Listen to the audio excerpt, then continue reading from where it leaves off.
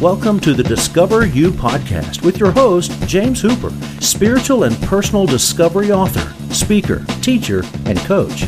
James helps you find who you were created to be and guides you to the most fulfilling life you can experience.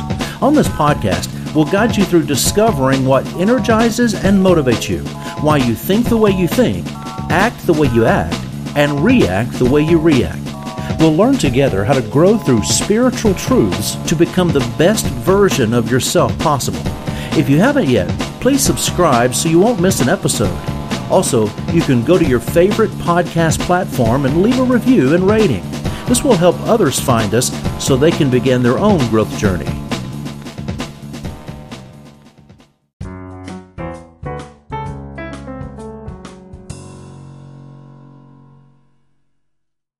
I contend those things are the things that God dreamed for you when He imagined you. See, He says, before you were formed, I knew you. Before you were formed in your mother's womb, I knew you.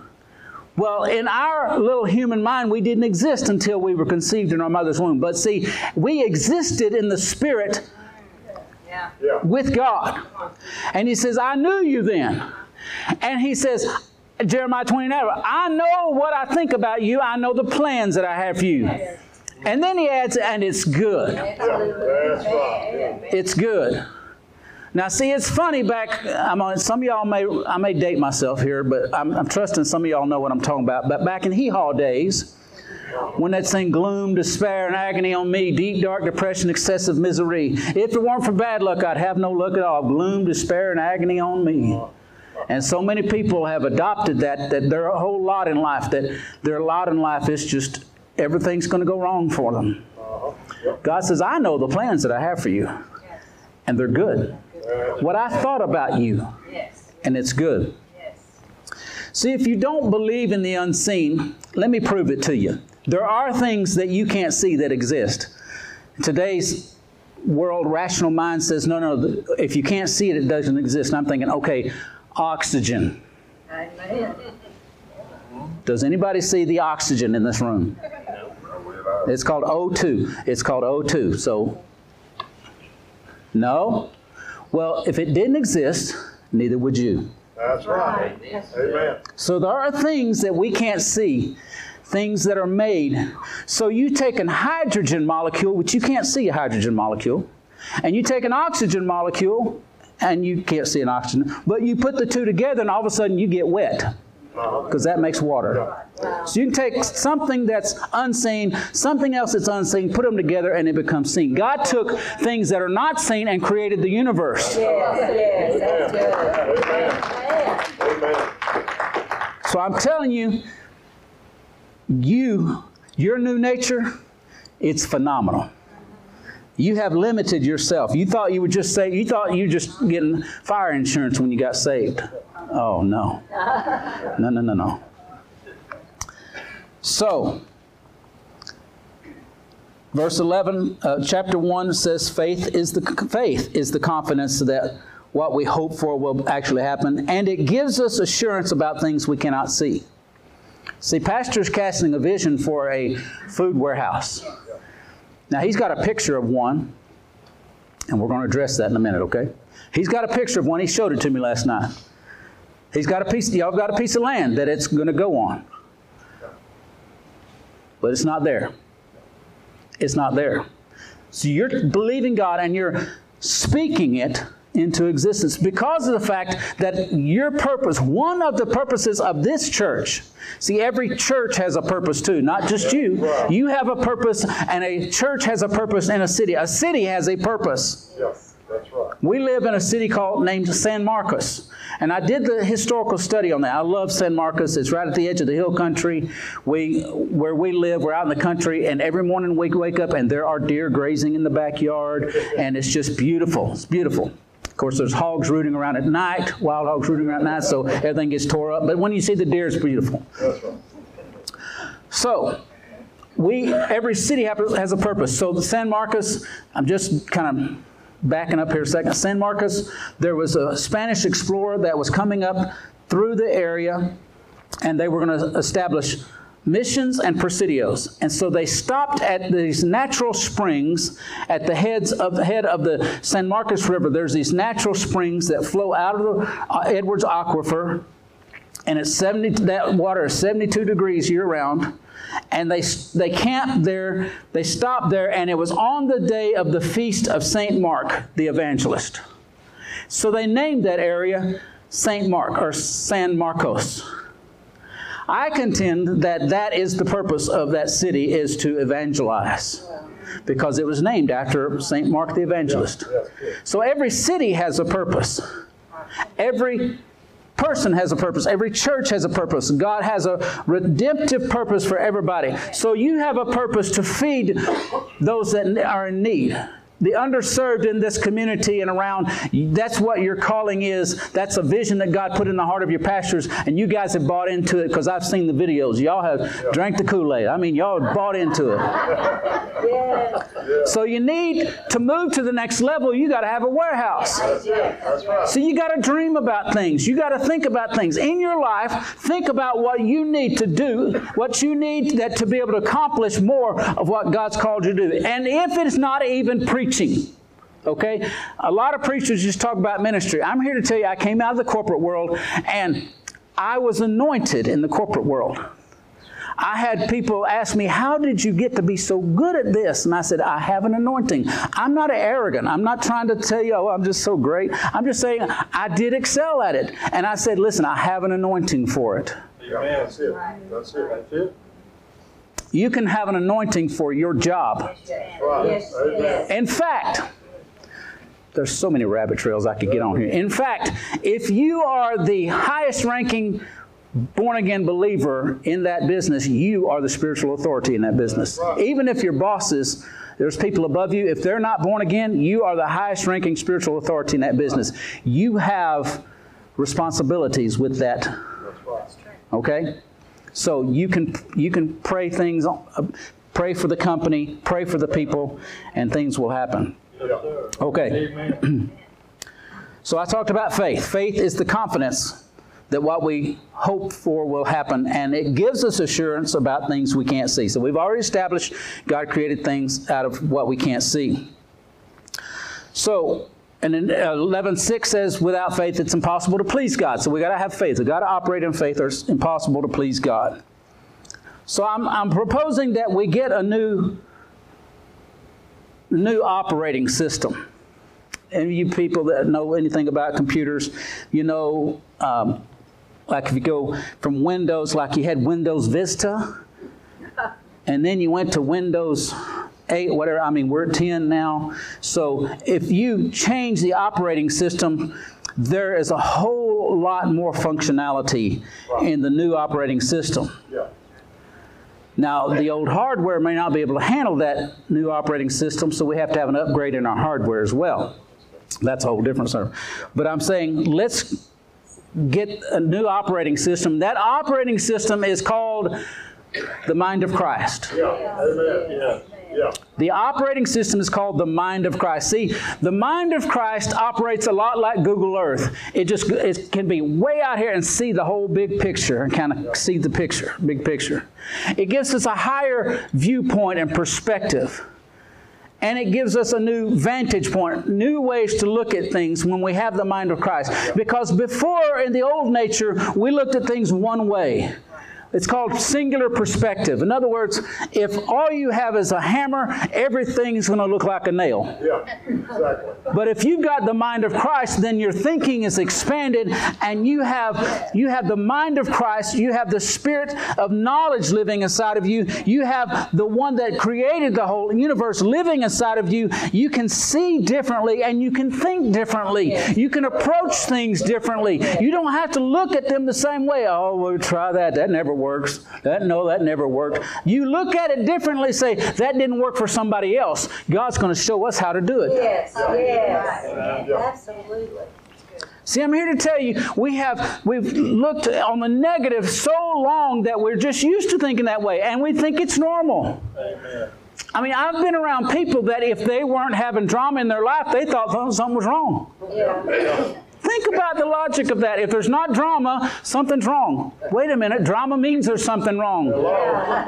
I'm all for peace. I'm all for having no conflict. I mean, you're going to have some conflict where there's two people. The minister, E.V. Hill, pastored in Los Angeles. And he says, where two or three are there together, there the mess is. So you're always going to have some conflict because you got two different people with two different viewpoints. However, we have to understand we have the mind of Christ in every situation, in every circumstance, to where when we didn't know how we were going to handle it, we rely on Him now. We go to Him instead of trying to figure it out ourselves. We go, God, give me the mind of Christ on this. Let me see this from a whole different viewpoint. Yeah. Amen. 1 Corinthians chapter 2, verse 16, for who hath known the mind of the Lord, that He may instruct him? But we have the mind of Christ. Paul was saying we have the mind of Christ. Okay? So understand this. You have, if you're born again, and we're going to give you a chance to fix that if you're not. If you're born again, you have the mind of Christ. You have it. You may not have been using it, but you have the mind of Christ. Then Paul in Philippians chapter 2, this is what's going to blow your old mind here. Chapter 2, verses 5 through 11 says, let this mind be in you, which was also in Christ Jesus. Okay, so we're talking about the mind of Christ, and Paul says, let this mind, this way of thinking, be in you, which was also in Jesus. Okay, let's stop for a minute. How many understand Jesus was our example of a human being filled with the Holy Spirit? He was our example. He did not do anything that he could only do as God. Yeah. He didn't do anything that only His God part did. He did it as a human being filled with the Holy Spirit. Yes. Casting out demons, healing, walking on water. I mean, everything He did. He said, these things that I do shall you do, and greater things, because I go to my Father. Okay? So let's get that established. Jesus did not do one thing and say one thing as God that we can't do or say. That's right. Okay, so let's go to the next line. Verse 6 said, who being in the form of God, thought it not robbery to be equal with God. Oh, Jesus is going to say we're equal with God. Well, see, the problem is the translators of the text did us kind of a disservice because they used the term equal. Well, that's one of the definitions of this word, but the word is esos, E-E-S-O-S. It says through the idea of seeming similar or likeness. Yeah. Don't you remember Genesis 1:26? Let's make man, Holy Father, Son, Holy Spirit. Let's make man in our image, who thought it not, who being in the form of God, like in His likeness, in His image, thought it not robbery to be equal with God, to be in His likeness. Yes, that's good. Yeah. But He made Himself no reputation, and took upon Him the form of a servant, and was made in the likeness of men. And being found in fashion as man, He humbled Himself, and became obedient to death, even the death of the cross. Wherefore God hath also highly exalted Him, and given Him a name which is above every name, that at the name of Jesus every knee should bow, of things in heaven, and things in the earth, and things under the earth, and that every tongue should confess that Jesus Christ is Lord, to the glory of the Father.